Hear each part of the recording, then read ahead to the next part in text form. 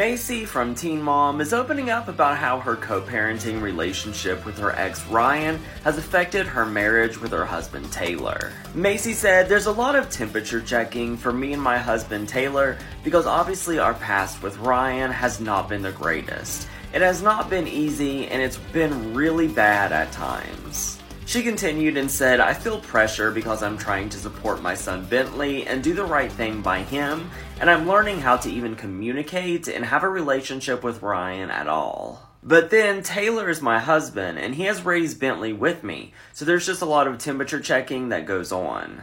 She also added that she was trying to not forget to check her own temperature and figure out what her boundaries are and what she's okay with and what she's comfortable with. She said it's really been a lot. Taylor also spoke out about the upcoming season of the show and said, "You're going to see us probably at a better point in a co-parenting relationship than we had been in a long time. I've never said the word temperature checking this much in my life." Short Cast Club